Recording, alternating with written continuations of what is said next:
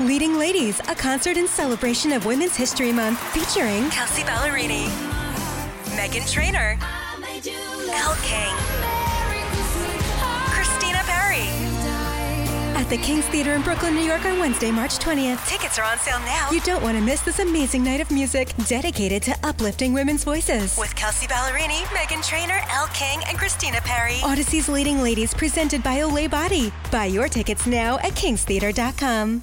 Hi again, everyone. This is today's Cowboys Report. I'm Brad Sham. These 2018 Cowboys are still trying to figure out who they are and what they can rely on. A quarter of the way through the season, they know they can have a dominant running game.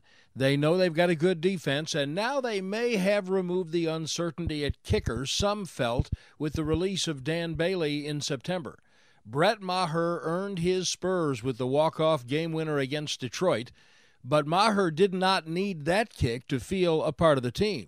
That's been the cool thing about being here is, everyone around here has embraced me and I feel like I've been welcomed as well. So, I understand the magnitude of the situation. I'm not oblivious to that.